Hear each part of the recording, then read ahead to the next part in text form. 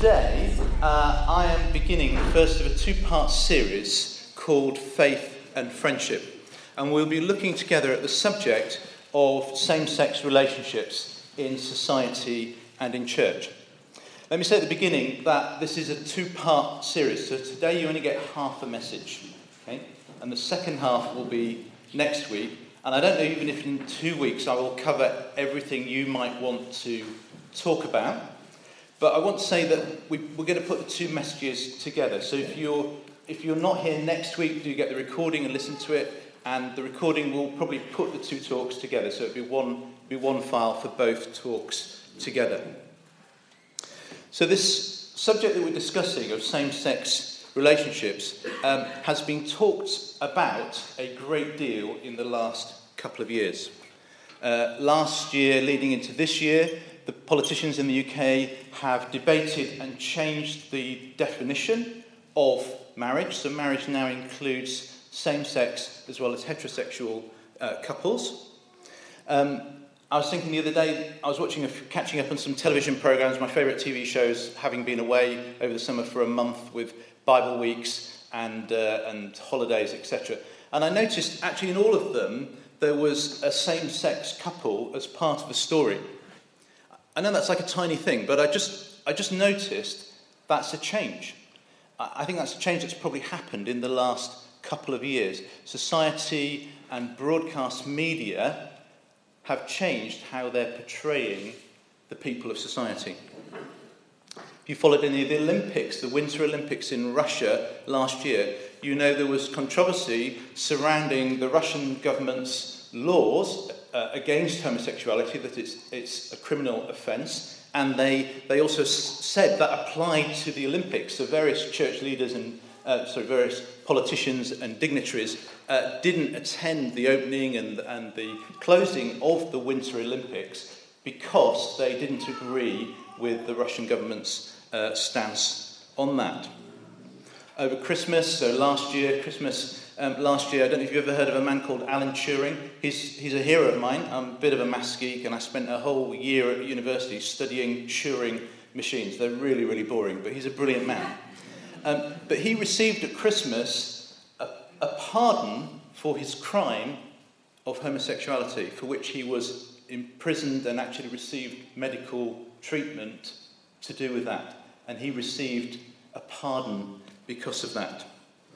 Sports stars, I think this year and last year we've seen an increase in sports stars in this country and in the US coming out as gay. So Ian Thorpe, the swimmer, and over the summer as well in entertainment, Vicky Beechin, the Christian musician and singer, she came out as well. The point I'm trying to make is this. It feels like everywhere has had the discussion about same-sex relationships except your church. And I think the most important thing I want to say today is that that's the thing we need to change. We need to engage with the discussion ourselves, and the church, I think, needs to do a better job of engaging with that discussion in society, if that discussion is still open. Now, I recognise, even in this room, there will be a full spectrum of opinions, okay? And that's okay. You are probably sitting next to somebody who doesn't have exactly the same opinion on this subject as you. And if they do, well, they'll probably disagree with you on some other topic as well. The point is, in any group of people, there will be a diversity of opinions, and there is a diversity of opinions on this subject in the church at large and in our church. And that's okay. Also, your age probably means you're more likely to be into one perspective on this subject than another perspective. And the point I want to make is that actually that makes it even more important that we engage with talking to other people in our church and in society about their thoughts and ideas on this subject. And to do that, we all need to talk to people, not just the people like us who hold the same and similar opinions to us and have got there from the same journey and the same perspective and through the same methodology, but we need to be able to, with respect and honesty, speak to and listen to people who hold a very different point of view on this subject from us.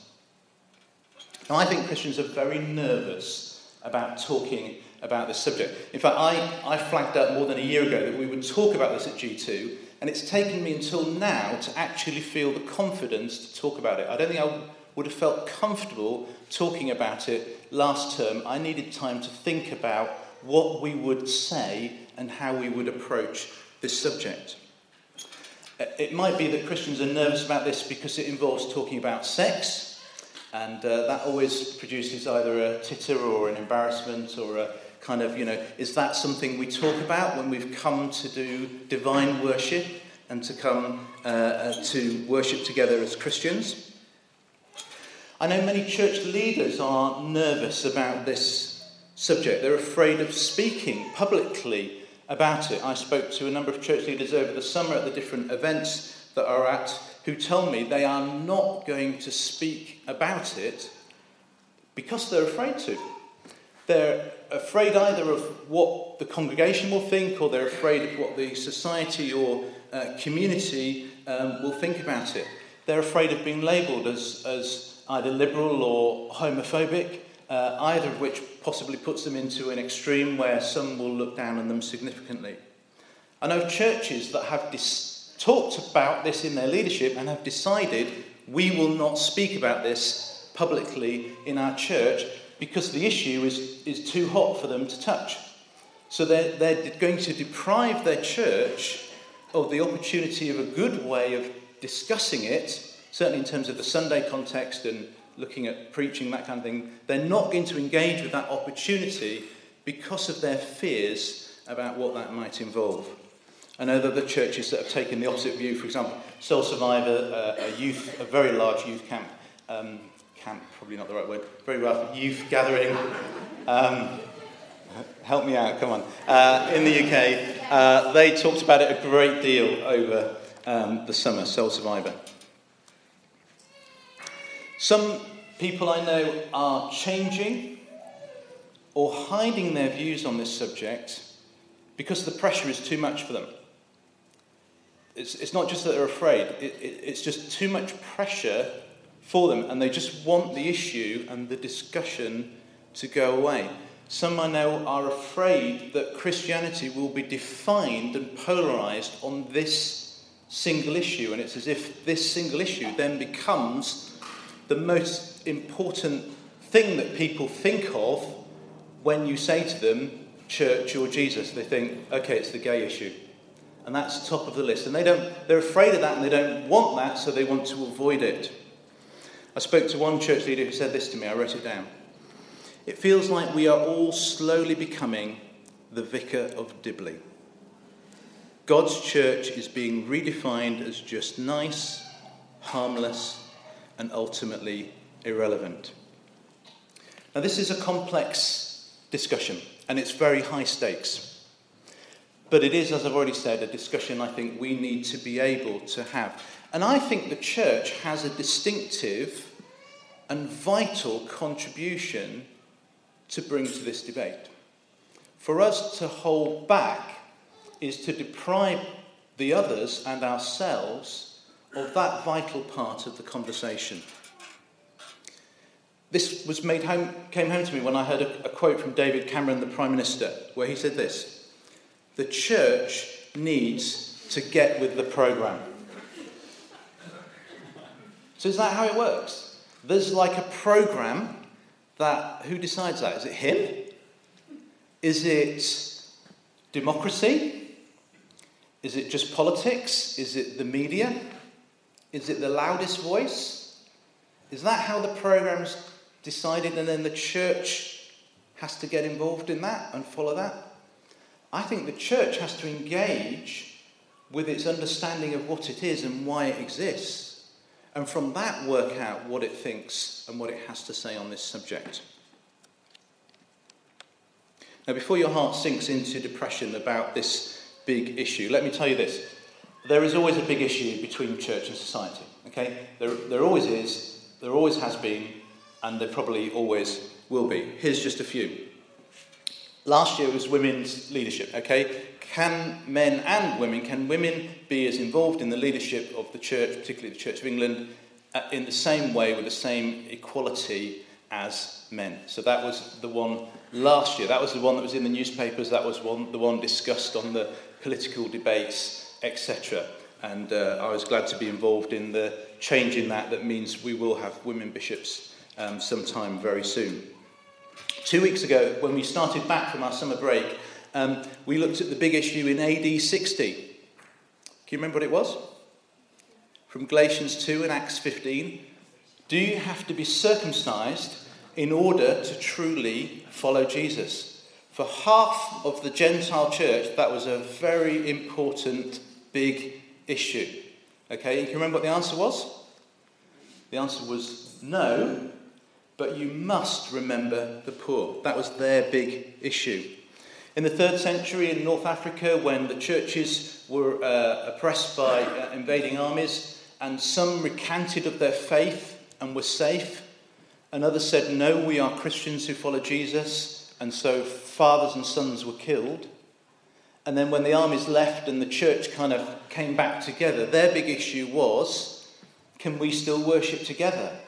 Those who, for ease, said, I don't really follow Jesus at the moment, and you're fine. And those who'd paid a high price to follow Jesus. That was their big issue.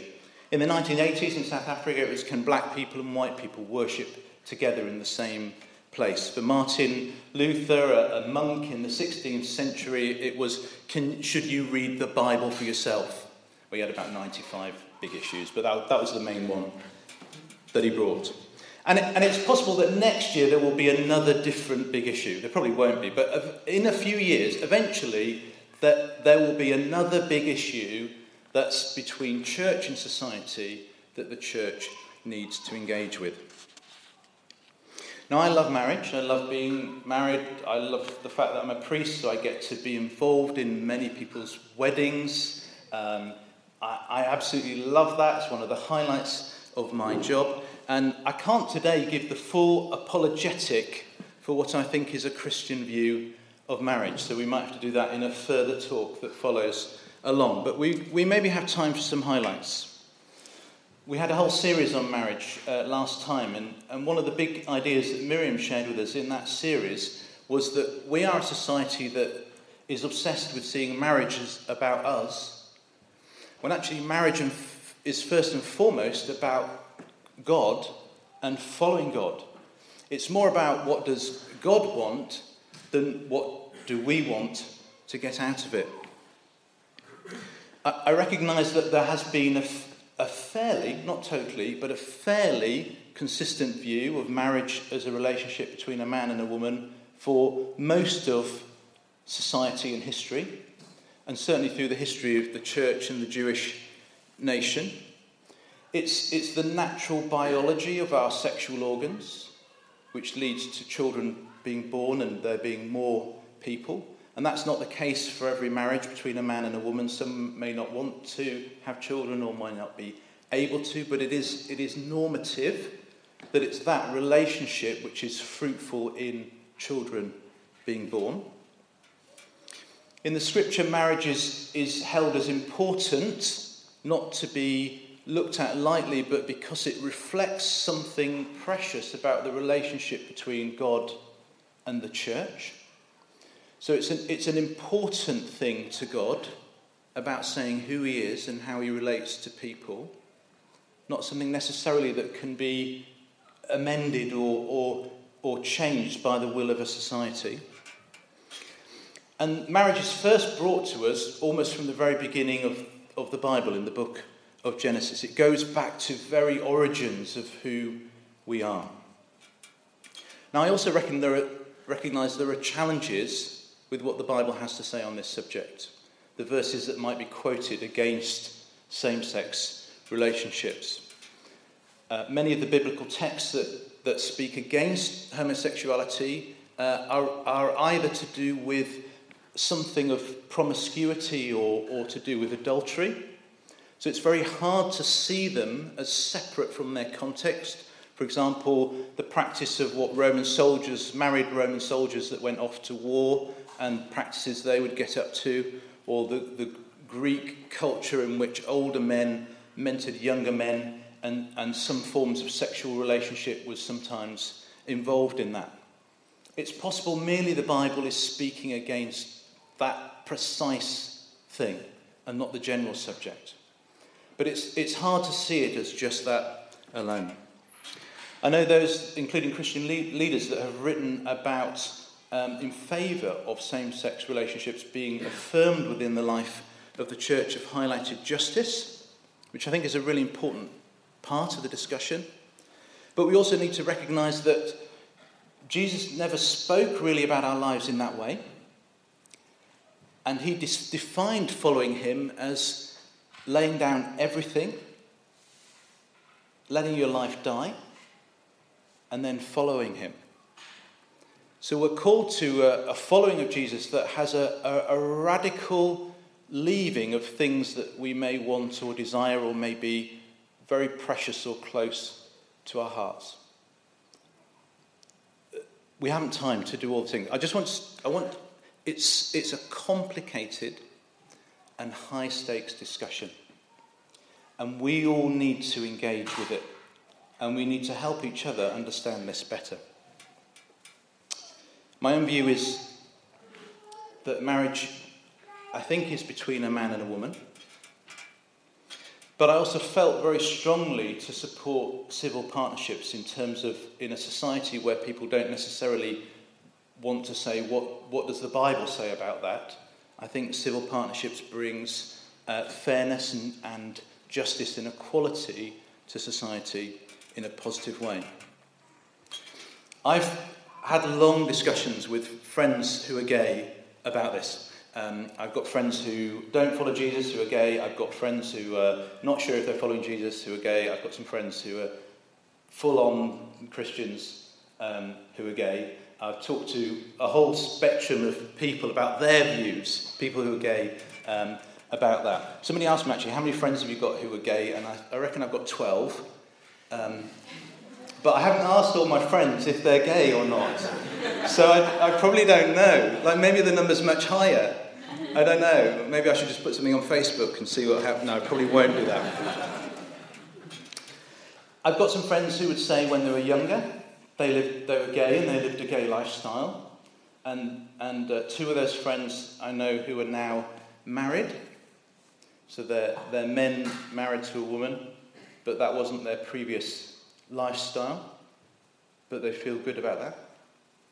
I've got another friend who's in the same situation as that, who would say he's a man married to a woman, and he still feels sexual attraction to men and women, in the same way that I might say as a married man, if I see a beautiful woman, I can recognise her beauty, and then it's important that I'm moral and disciplined about not just what I do, but even what I think. So he would say, I see the beauty in men and women equally.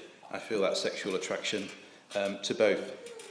I've got two friends who have lived a life where they've recognised that they're both in their 60s now, and they would say they are following Jesus and they are gay, and so they believed that meant they were called to live a celibate life. In fact, I was chatting to one of them over the summer. So he's retiring now, and he's lived all his life celibate because he's a gay man, and he believes that following Jesus, that meant he therefore doesn't have sex. And he said to me, "Have I done the right thing?" That's a high stakes question. Is he a hero or a fool for how he's lived his life? And he's still trying to think that through. Now, we're talking about same-sex relationships, and I, in a way, want to place that discussion in a bigger realm of what I want to suggest is human brokenness. Now, stay with me on this.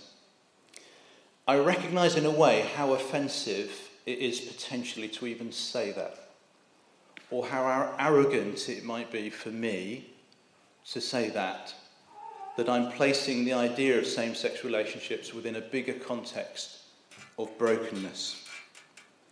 Or even connecting the idea of same-sex relationships with the Christian idea of sin, which means not following Jesus. In fact, sin is, in a sense, any way in which we as creatures fail to wholeheartedly follow and worship God. Now, before I lose friends in the room, let me even the field a little bit. Because when I talk about human brokenness, I include you all in that. And I include myself in it. In fact, there is no one here who's not broken as a human person. And there's no one here who hasn't sinned. There's no one here who doesn't sin. And I don't think there's anyone here who hasn't, in some shape or form, got some broken sexuality. Let me give you some examples. I speak to people most weeks who struggle with pornography and masturbation. It's broken sexuality. Last year I visited some people in prison and talked to them about why they were in, well, they talked to me about why they were in prison. And they were in prison because of their broken sexuality. People struggle with sexual lust or fantasy. And Jesus said, if you think it's in the same category as doing it. I think there is a difference, but he's saying it's not like think whatever you like, but just be good about what you do. Even what we think is in the realm of our moral brokenness. Of course, there's things like adultery. But I think there are other things like our body image and how we have been configured by our brokenness and the opinions of others and the bombardment of society's opinions in order to see our bodies in a certain way, to imagine that our bodies need to look a certain way in order to be sexually attractive or in order for us to be beautiful or to be wanted in a relationship. And that has, for some people, that has caused them to be immensely broken as a human being because they're caught up in a messed up society that communicates a certain image to them. I think human brokenness includes sex outside marriage, which the old-fashioned word the Bible uses for that is fornication. Obviously there are other issues like prostitution and, of course, divorce. And God says in the Old Testament that he hates divorce. He doesn't say he hates divorced people. He doesn't say the people are hated by him. But he says he hates divorce. Why might God hate divorce? Well, divorce produces massive brokenness and is about brokenness. And I think sexual brokenness and human brokenness takes us to an uncomfortable aspect of understanding sin. Because the polite view of sin is that sin is merely free choices that we make, good or bad. I'll give you an example. You're walking down the street, you're in a rush, you're trying to get from A to B, so welcome to my life, I'm always in a rush, in the car, bike, walking through York. You're in a rush and you're going down the pavement and in front of you is a slow granny. We'll make her blind. So she's got one of those sticks, so she's like covering the whole pavement. She's got a broken leg, she's got a limp. Let's make her a bit plumpy. So she's covering the whole pavement. She's moving slowly. And if you were a horrible person like me, I wouldn't be, but I might be. You would be frustrated about the fact that she is preventing you from getting where you want to go to. If I shouted something like, "Come on, lady, get a move on," why would that be unfair? And the answer would be, she can't help it. That's the way she is. Now, there's a natural fairness in that illustration, as comical as it is, but sin, the Bible talks about sin in even deeper ways. We touched on it last year when we did our series, Beginnings. Do you remember the series? And in the first one, we looked at creation. God made the world and it's beautiful and good. First great truth of the Bible. And then part two I did that one. The second great truth of the Bible that the whole world and all the people in it are broken from the very beginning. So our brokenness is not merely the free choices that we make, but includes all that we inherit as humans, as a race, and all that's about us as individuals. I'll give you another example. In my family, all the men of the generation older than me were alcoholics to one degree or another. My late father was an alcoholic, and that affected a significant part of his life. Who knows quite why? Is it nature or nurture? Is it in their DNA? I think there's evidence for that kind of thing. Or was it something common to their upbringing that shaped it and moulded them in such a way that that's something that happened in each of their lives? I recognise in myself something of an inheritance in that area. Question: am I free to excuse myself from the consequences of that? Am I free to say, that's just the way I am? Or do I need to accept, that is the way I am, I need to take that and everything else that I am and still endeavour to follow Jesus? What I can't do is say, Jesus, I'll follow you, but all the things that I think are beyond my control or choice, I'll take off the table. They're not up for debate because that's just the way I am. And then what's left is what's up for debate about following you. This is hard because sexual identity is a very deeply rooted part of who all of us are. Our identity is very connected to our gender. It's not the whole thing about us. It's not what defines us. God's not looking around the room going, straight, gay, straight. He's not dividing us in that way or by any other way in which God might separate us. He's going around the room saying, I love you, I love you, I love you, I love you, I love you, I love you. That part of our identity is not the biggest thing about us. It's a very important thing, but it's not the biggest thing. I'm going to pause, and you're going to get a chance to have a chat with the people on your table. And I want to give you a pastoral situation that I want you to talk about. We normally call this table talk, and normally when we plan table talk, we just go for something easy, okay? So I just need to say today is exactly the opposite. If you feel you don't want to participate in this, that's fine. Or if, like me, you're someone who prefers more to think and then you'll ponder it later, that's fine. If you feel you can talk about it, that would be great. And maybe others on your table want to listen to it. And I've deliberately chosen something that I think might be really hard to talk about. Okay, so I just need to say that. So don't come up at the end and say, that was a really nasty one to talk about. Okay, I've deliberately chosen something that's going to be hard for us to talk about. I need to tell you a story. About 16 years ago, I was a prayer counsellor at a big Bible week, and I was in charge of an area. So there was like a team of prayers, and then if they couldn't work out what to pray for somebody, then they sent the person to me. And this chap got sent to me, and I can't remember what the reason he came to me was. It was to pray for something. That's not really part of the story, because as he chatted to me, he told me that he was living with his sister in a sexual relationship. So this is a man living with a woman in a sexual relationship.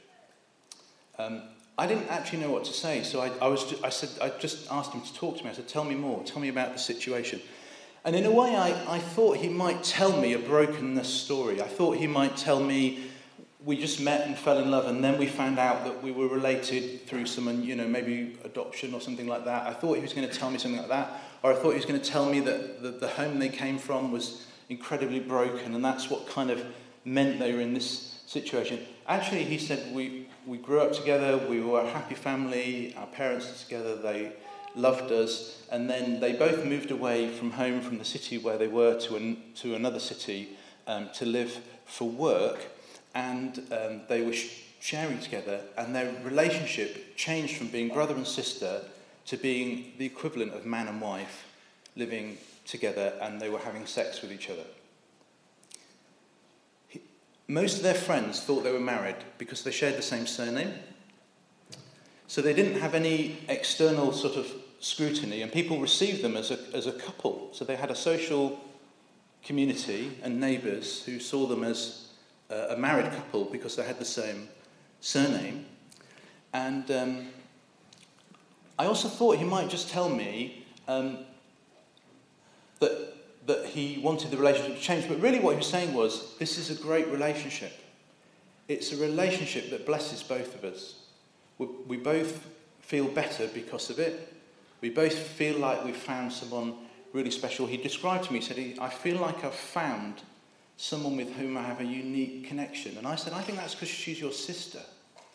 And he said, no, I think I've found the person that we're meant to be with.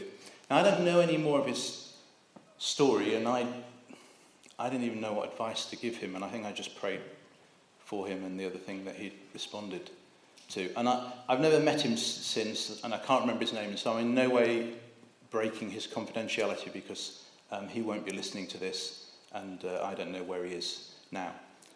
I want you to talk about that situation, and I've got a question for you on the screen, which is this. What would you have said to him, or if you'd seen them as a couple, what would you have said to them in the situation that you've just heard? Okay, this is a hard one, I know. It's awkward. We're going to spend at least 5 minutes, maybe 10 minutes, just chatting at our table. So some music's going to come on. Say hi to the people on your table, and off you go.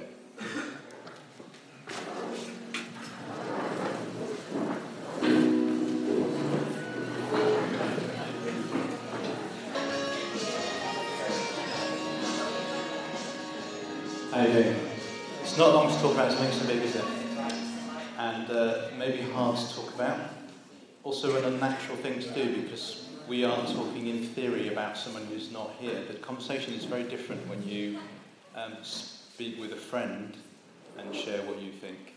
I'd be interested to hear we won't collect feedback, whether one of you talks about Cain and Abel or... anyway, we'll pick that up next time. Okay, we've only got a few more minutes left. And we are merely halfway into the things I'm prepared to say. And I think we've hardly touched the discussion. And I repeat what I said at the beginning, which is I think our greatest need is to talk about this in a really Christian way, which means we are honest and respectful. We want to listen, we want to share, and we want to understand. And I think this subject shapes massively what kind of church we want to be. As I think about this issue and other issues to do with church, it can kind of polarise the types of church that we can be or that there are. I think there are at least two extremes on this debate. Over at kind of on the left, you've got the liberal extreme. And the liberal extreme would be a church that's for everyone, but where the identity of the church, therefore, is merely the collective of what's there. I kind of picture it as songs of praise, at its worst, but you probably love songs of praise, so insert your own example. On the extreme right, we've got a church that knows what it believes, and only those who fit it may come and participate in the journey and to be in the club. Like one church leader I met over the summer who said to me, there are no gays in my church. And I thought, well, of course there's not. They've met you. Like, they obviously know they're not welcome to even set foot in the door. So, of course, you will just be a club of people who are deluded into thinking that you all are doing the same thing and living the same life and it's all neat and tidy. I think we need to be a church in the centre. And I think that's what we need to learn better about. And I think that means a church for everybody. It means for all of us that we need to be a church that's able to have the accusation labelled against Jesus, labelled against us, that we were friends of sinners. Now, remember, I told you I'm a sinner. So I want you to be friends of sinners because I need some friends. So we can't be friends with people who aren't sinners because that means it's a church of 0 people. So we need to have that ethos at work within our church that says we don't ask questions in the invitation that we offer you to come and be part of what we're doing and to explore the journey. The invitation's for everyone. And I think because if you are a church to which everyone is invited, that means it will be a messy church. It will not be neat and tidy. If you want neat and tidy, have the ultra-conservative. Stand at the door and only let in people who look like you, who will agree with you and behave like you, and that will be neat and tidy. And I think the messy church, the church in the centre, is the one that's for everyone, and they're trying together to figure out what it means to follow Jesus. Well, this talk needs to come to an end, and I just want to summarise and pray for us. It's only half the talk, so if I've missed out the thing you want to talk about, then maybe we'll talk about that next week. I suspect even in 2 talks, we will only begin to talk about the questions that we need to ask. So we are dependent on each other to figure some of this stuff out. We've thought today about how this is such an important subject. If the church buries its head in the sand, then society will simply see the church as being utterly irrelevant, not just on this issue, but on every issue there is. So it's incumbent upon us to engage with this debate. And we have something distinctive and beautiful to bring to the discussion table.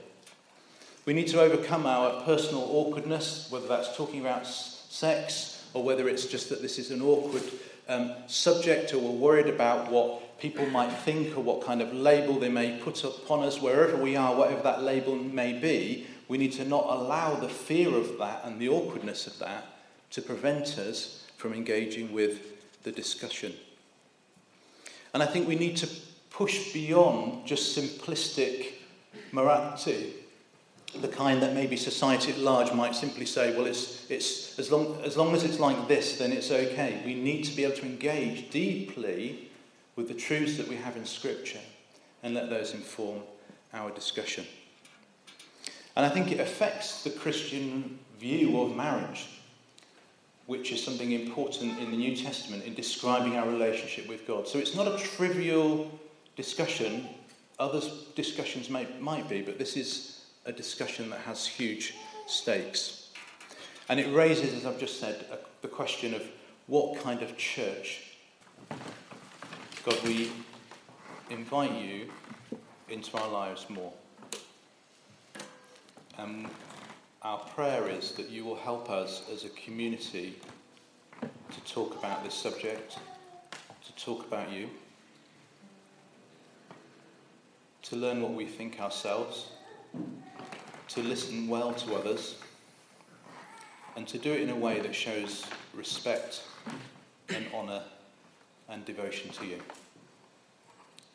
And may the blessing of Almighty God, Father, Son, and Holy Spirit be with each of us. Amen.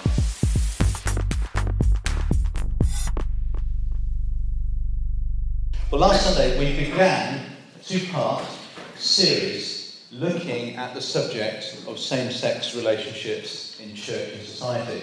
So if you are here for the first time, welcome. You've come kind of on a big Sunday, so please come back next week and see what we're doing next week as well. I said it was like a conversation that we needed to begin. And this discussion about same-sex relationships in society and in church is a very important one. It has high stakes, and it's one that I believe the church has a unique contribution to bring to the table. The church has probably held back from this conversation, and we talked about that last week. And you yourself may feel some nervousness or fear in engaging or talking about this conversation, whatever perspective you may come from, because it may put you at odds with others, or you may feel you have a different perspective or an unpopular point of view. We need to somehow push through that so that as a community we can talk about what we each think and feel and hear from one another. And the subject of same-sex relationships is particularly important in the church because the idea of marriage, pastorally and theologically, holds an important place in understanding our identity with God. So it's not a side issue, it's a very important issue. So that's why it's important to talk about it, and that's why we need to give time to it. And as Sarah said, engaging with this discussion asks us to consider what kind of church are we going to be. We recorded last week and we'll record this week and put the two together as a recording. So if you missed last week, you'll be able to get it on our G2 podcast from Monday or Tuesday of next week. I'm very aware that we have only just begun to touch this discussion. And we certainly won't complete everything that everyone in the room would like to hear or talk about on this topic. And the reality is, as I thought about this over the summer, I have deliberately picked the two things that I think we most needed to look at first. So I acknowledge, even by the end of today, we have an incomplete discussion. And my hope is that we can do more in terms of talking in small groups, as some of you have done, and in other groups within families, and that next term we can come back and think more about that. And I would love you to help me with that by emailing in. I would like to know from you, what do you want more discussion about? And it might not be something we do on Sunday. We may find another way of doing that. But please tell me, in light of where you've got to today on this important discussion, what more should we do? And we'll look at when we can do that. Some of that may be next term. In the room, we will inevitably have a full range of opinions. There'll be some who want to say same-sex relationships and same-sex marriage is fine. I'm okay with it. There'll be others who want to say same-sex relationships and same-sex marriages is not okay, and I'm not okay with it. And we talked a little bit about some of that last week. I think most people in the room will have mixed feelings. And last week I deliberately gave you a really hard discussion based on a true conversation I'd had many years ago with a brother who was in a married-like relationship with his sister.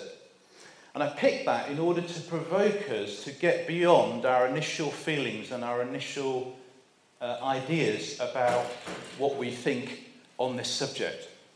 And if you were in that discussion and you were somehow torn between your views on same-sex relationships and then that topic that we talked about, the brother-sister relationship, then I would suggest that means there is more discussion and unpacking to do.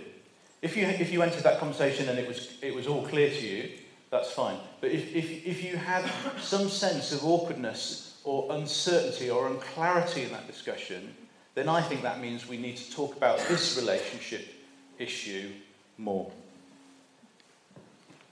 Oh, that's my phone ringing. That's interesting. And it may be that we have something of a conflict of interest. And the conflict of opinion, is not just within the room. It's not just that you may disagree with the person next to you.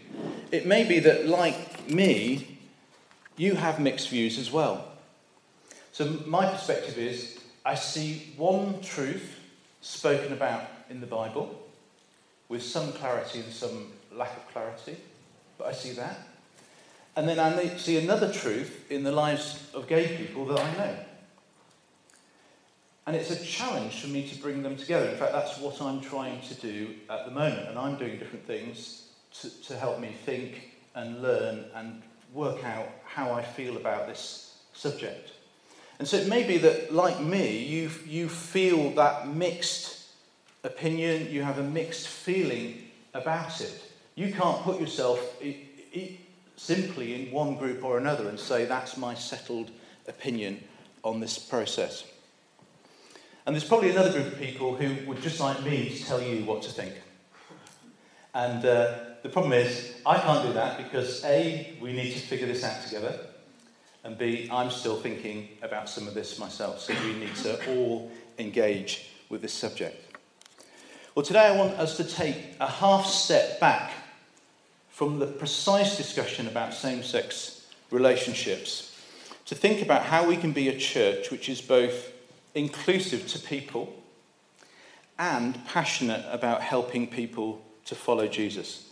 And that's why I gave this series the title Faith and Friendship, because I wanted us to explore through this one issue, the bigger issue of how we walk through faith commitment to Jesus and relational commitment to our friends who may or may not know Jesus or may be discovering Jesus. And last week we looked at two extremes of how that can pan out in church life. On the one side, we've got kind of the liberal perspective where liberality sets the tone. So that's a church where the welcome is generous, but the generosity of the welcome sort of sets the tone of the church. So in a sense, that becomes a liberal gathering. I'm not using that word in a negative way. I'm just trying to describe something. It in a sense, can be a church where the individual opinion is the most important thing. So that would be like a liberal perspective. On the other side, we've got a conservative perspective. And that's where discipleship defines the welcome. It's as if there's a sign on the door saying, if you fit this criteria and you can answer yes to these questions, then you're welcome to be in our club. I think both of those extremes that I've caricatured are unhelpful. But it's easy for us to fall into those. And I know church leaders and churches that in a sense are heading towards one of those because this is such a difficult subject for them to engage with. My desire is that we are the church that's in the centre and that we walk that central path of both being genuinely welcoming to all people, whoever they are, and also genuinely passionate about helping people to discover and follow Jesus Christ, which is the mission statement that we adopted for G2 a number of years ago. And this is inevitably a harder option. If we want an easy life, let's pick one of the other two. Both are much easier to manage, have less stress for those that lead it, and you'll get less flack and criticism from others. The one in the middle, I think, is the hardest one to walk out. But I think it's the one that we most should be committed to doing. Well, we're going to do a bit of chatting at our table. And here's a Bible verse from John 1:16, which says this: Grace and truth came through Jesus Christ. Okay? There's two ideas in there. I've slightly stylized them, but there's an idea of grace and there's an idea of truth. And I want us at our tables to talk about those two words.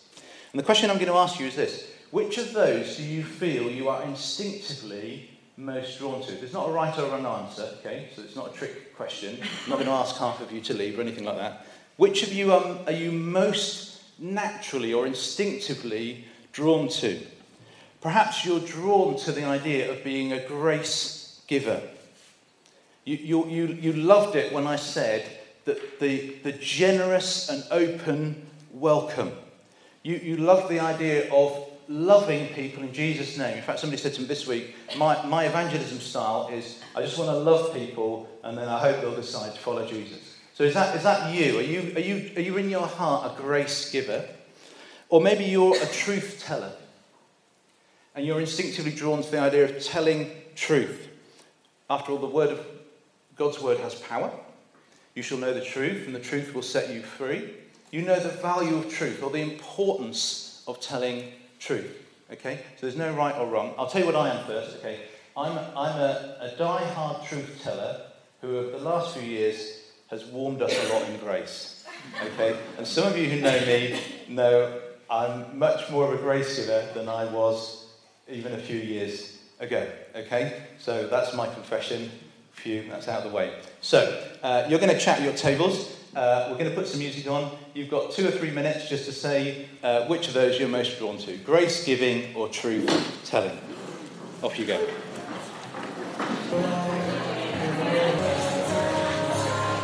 Okay, let's have a little poll, okay? Some of you have been bad and you've said both, okay? You're going to have to pick one. We're going to have a show of hands. I'd just be really fascinated to see what the culture of the room is. So if you reckoned you were an instinctive grace giver, stick your hand up. Grace giver. Come on, go. Okay, hands down. If you reckon you're more of a truth teller, stick your hand up. Oh, there's more grace in the room. That's probably really good, isn't it? Okay, brilliant. Well, today I want us to use just one idea, one pastoral model, an idea of how we as people trying to follow Jesus can, when we find ourselves challenged in terms of the views of others around us.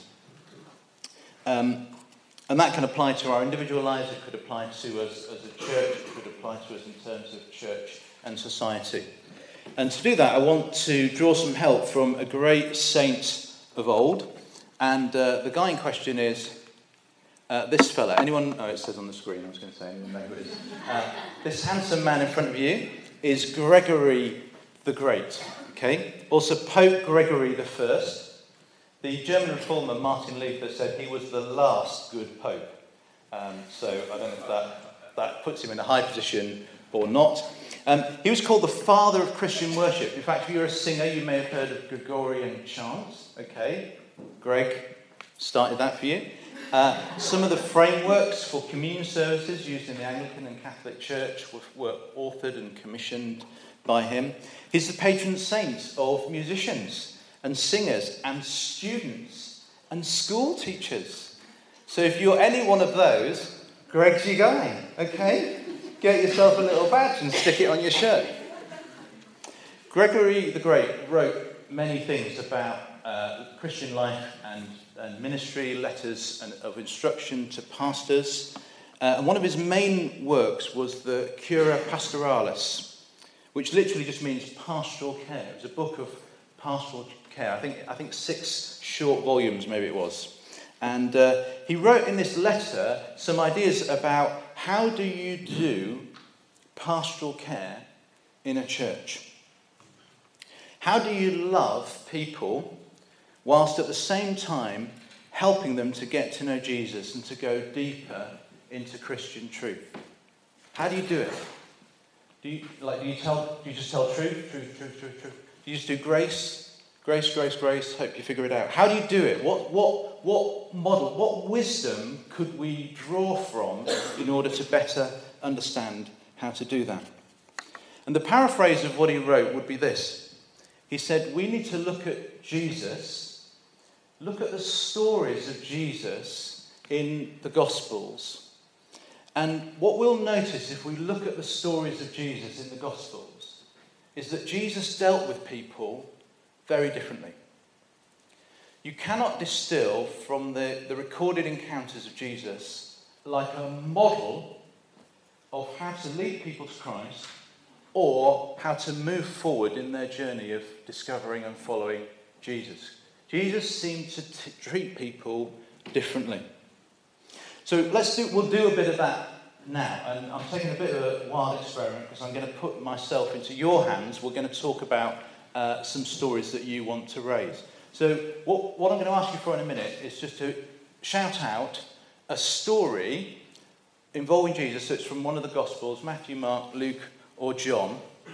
And it needs to be one where Jesus is, it needs to be like an ethical story, okay? Where Jesus is dealing with an ethical situation. So maybe a situation that involves sin or disagreement with somebody. So not one of the parables, but an actual story involving Jesus. There are about 25 of them in the Gospels that are recorded for us. So we'll do a few of these together, and then like for homework, you can do the rest, okay? And then if you all write it down and hand it in, and okay. We'll do something. Okay, so someone give me the first one that comes to mind. What Okay, we had two.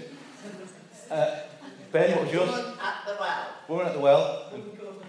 And the woman caught in adultery. Okay, both in John's Gospel. Do you want to grab a Bible? Come on, you're working with me. Grab a Bible.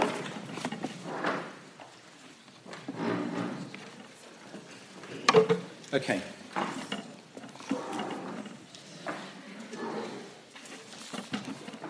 Do we all know the story of the woman caught in adultery? Shall I read it quickly? It's a cracker, okay? John 8. Let's pick it up at verse 3. The teachers of the law and the Pharisees brought in a woman caught in the act of adultery.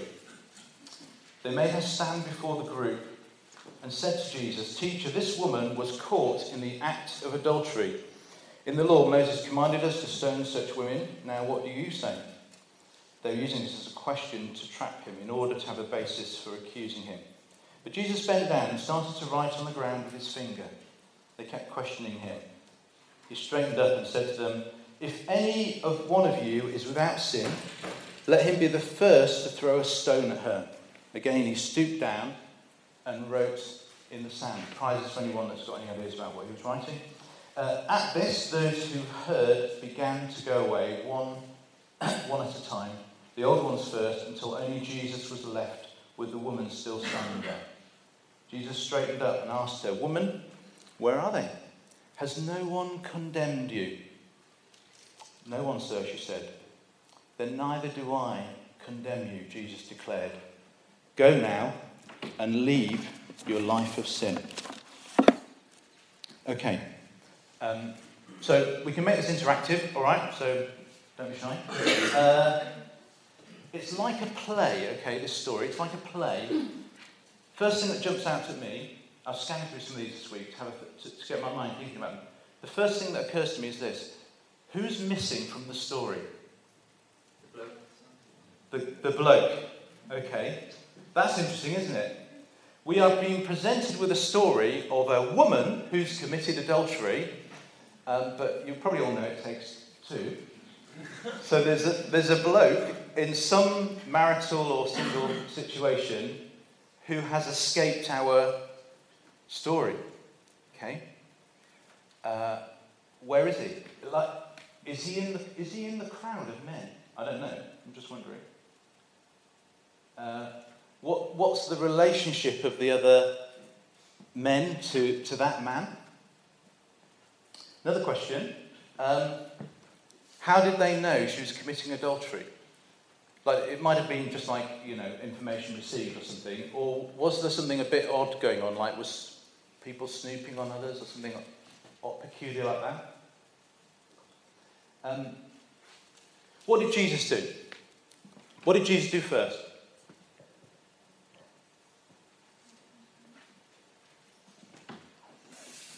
I would say he showed the group of men no respect, in the sense that he bent down and he kind of almost ignored them. Brilliant. So he's been presented by some good men are presenting a bad woman, but he engages with them very differently. So he identifies himself positively with the woman and negatively with the men. I mean, the first thing is he probably saves her life, doesn't he? She's about to get stoned to death, potentially. So he intervenes in such a way that he literally saves her life. What does he do next? Any thoughts about writing on the sand? Any thoughts? I don't know. But any of you have got any thoughts? What was he writing in the sand? Commandments? 10 Commandments, maybe? 10 Commandments? That's some other sins. Maybe he's writing there, the sins of the... What have they been up to? These are good ideas. Any other thoughts? I once got that as a question on an alpha course. I think he was just doodling to stop getting angry. Doodling? To stop getting angry. To stop getting angry. Brilliant. Okay. What does he say to the men?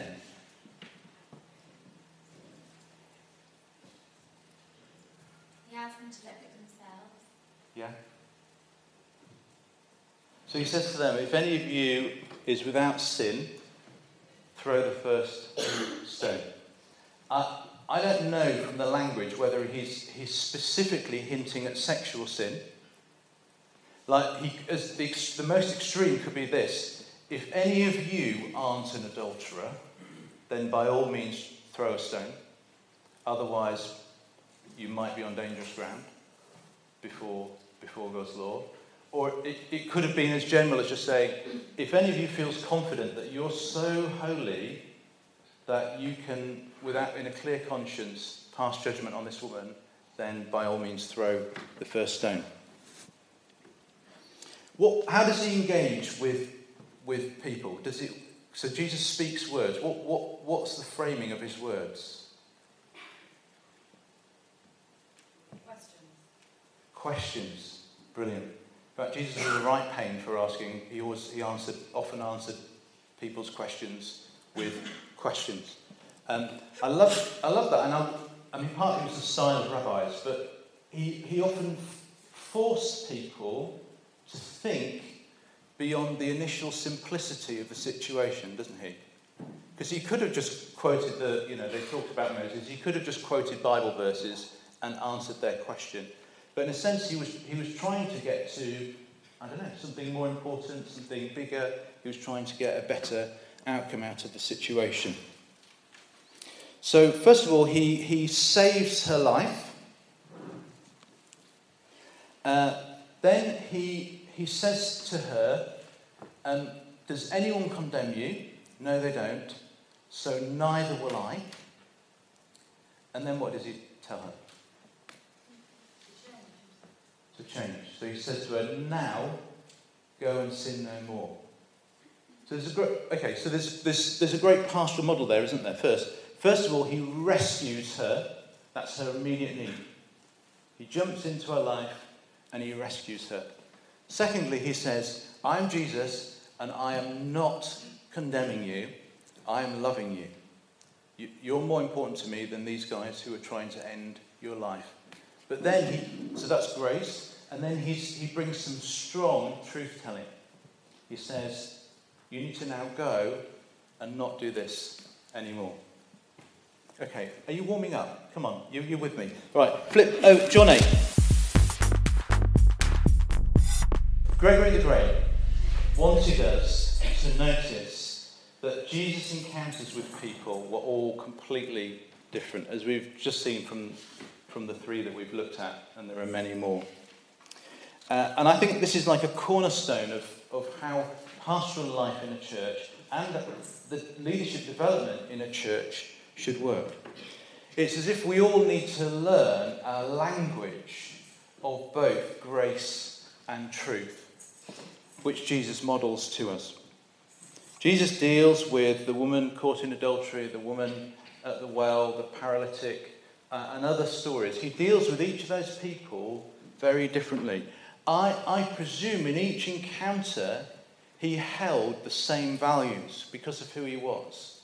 But it's as if he understood the need to engage with people with different timings, on different subjects, and in different ways. Jesus is like the doctor who's the physician of our souls, and he tailors the medicine and remedy to the presenting condition.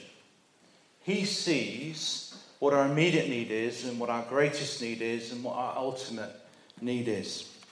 He doesn't give you a paracetamol for cancer. He doesn't amputate your leg if you've got a headache. Jesus is the master physician who more than anybody understands what our needs are. And I think he adopted the approach of dealing with the person that was in front of him as a person made in the image of God, and a person who was on a journey of discovering what it meant to follow God. Here's a few things that we've already talked about. First of all, Jesus is the truth teller. He is the one that tells the truth.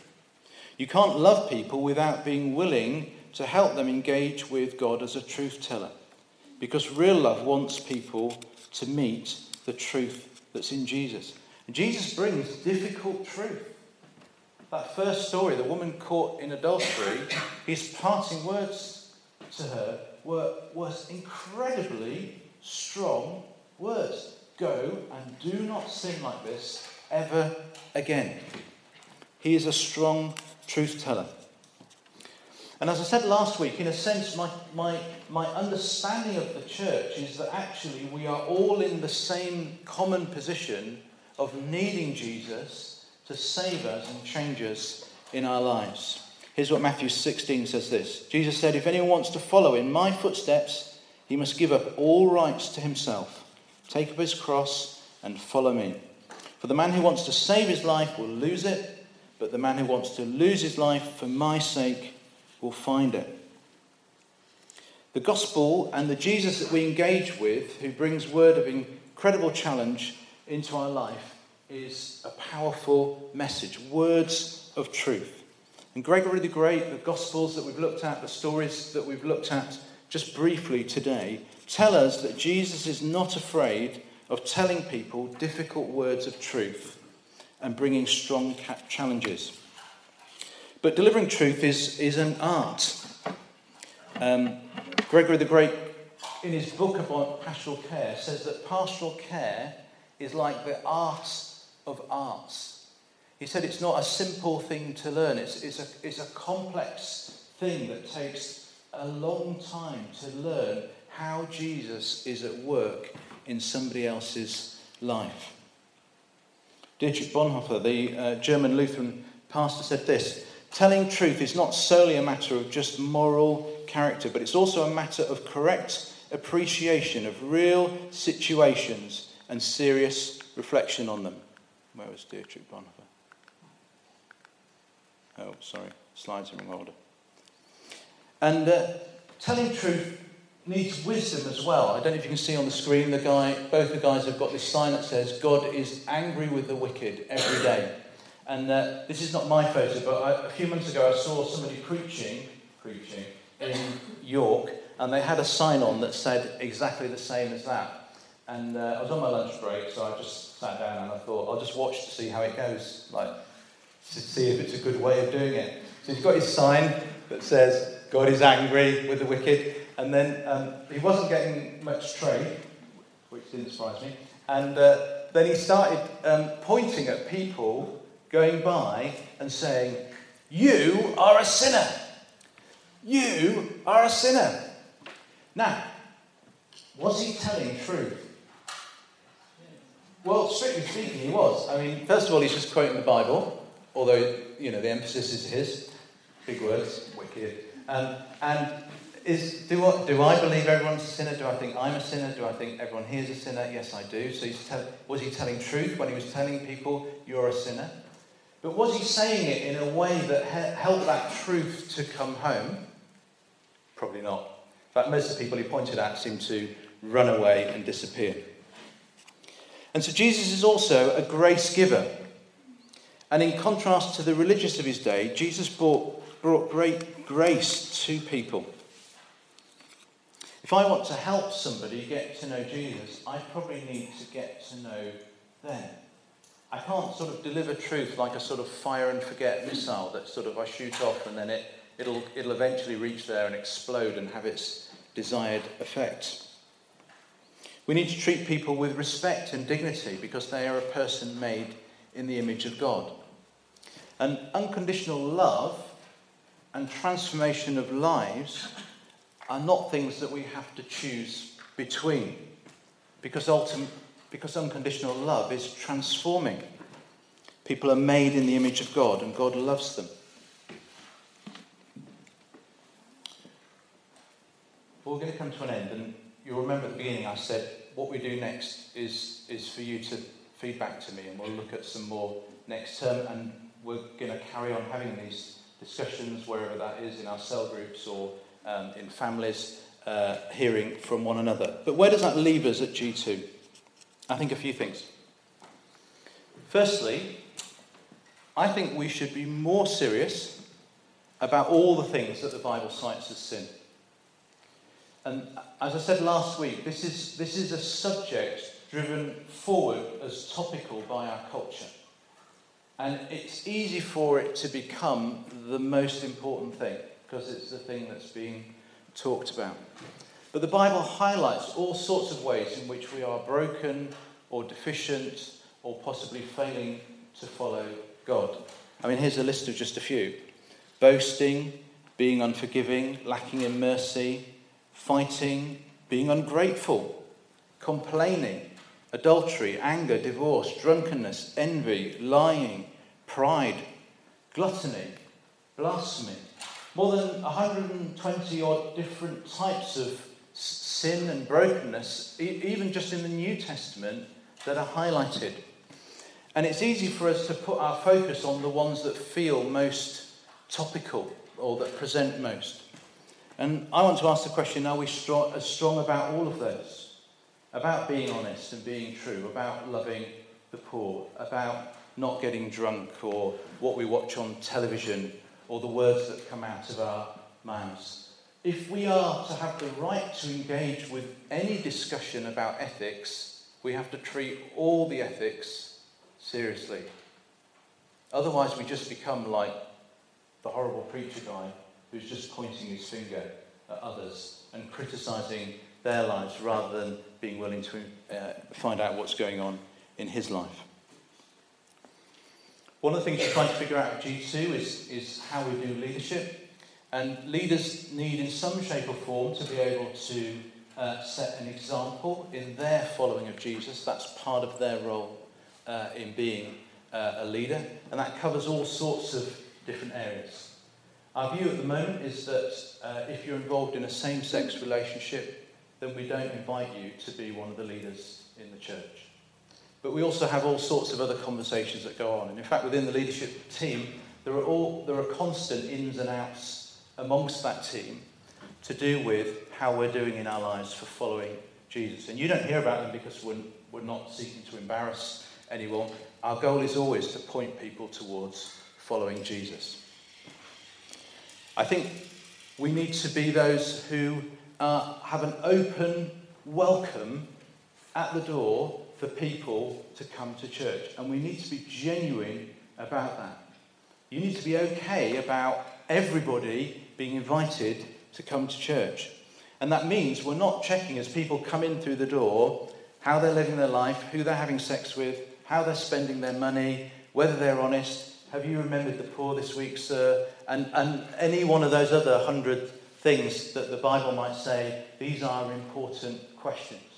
If we genuinely want to be welcoming, then we have to welcome everybody, and that welcome doesn't come with conditions attached. And we also need to be passionate about discovering and following Jesus.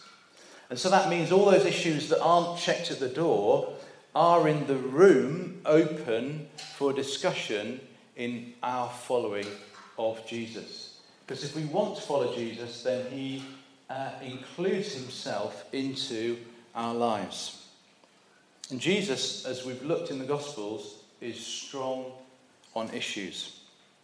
And he's very intrusive into our lives. We might like that to say, this bit of my life is not open to scrutiny, but it's as if Jesus is nosy and he's willing to nose into all the cupboards of our life and say, I'm interested in looking at all these things, all these areas are open to me for discussion and invitation. And the last thing is this. I think we need to be patient. Issues drive us to be black and white. And let me tell you, my experience of following Jesus is this. He's been patient with me. It's taken a long time for me to get here, and then gladly you don't know the list of things I'm still working on in my life. My wife will happily fill you in, I'm sure. I am still a work in progress, but Jesus has been patient with me. And I think a church that's doing well also needs to find some of that patience.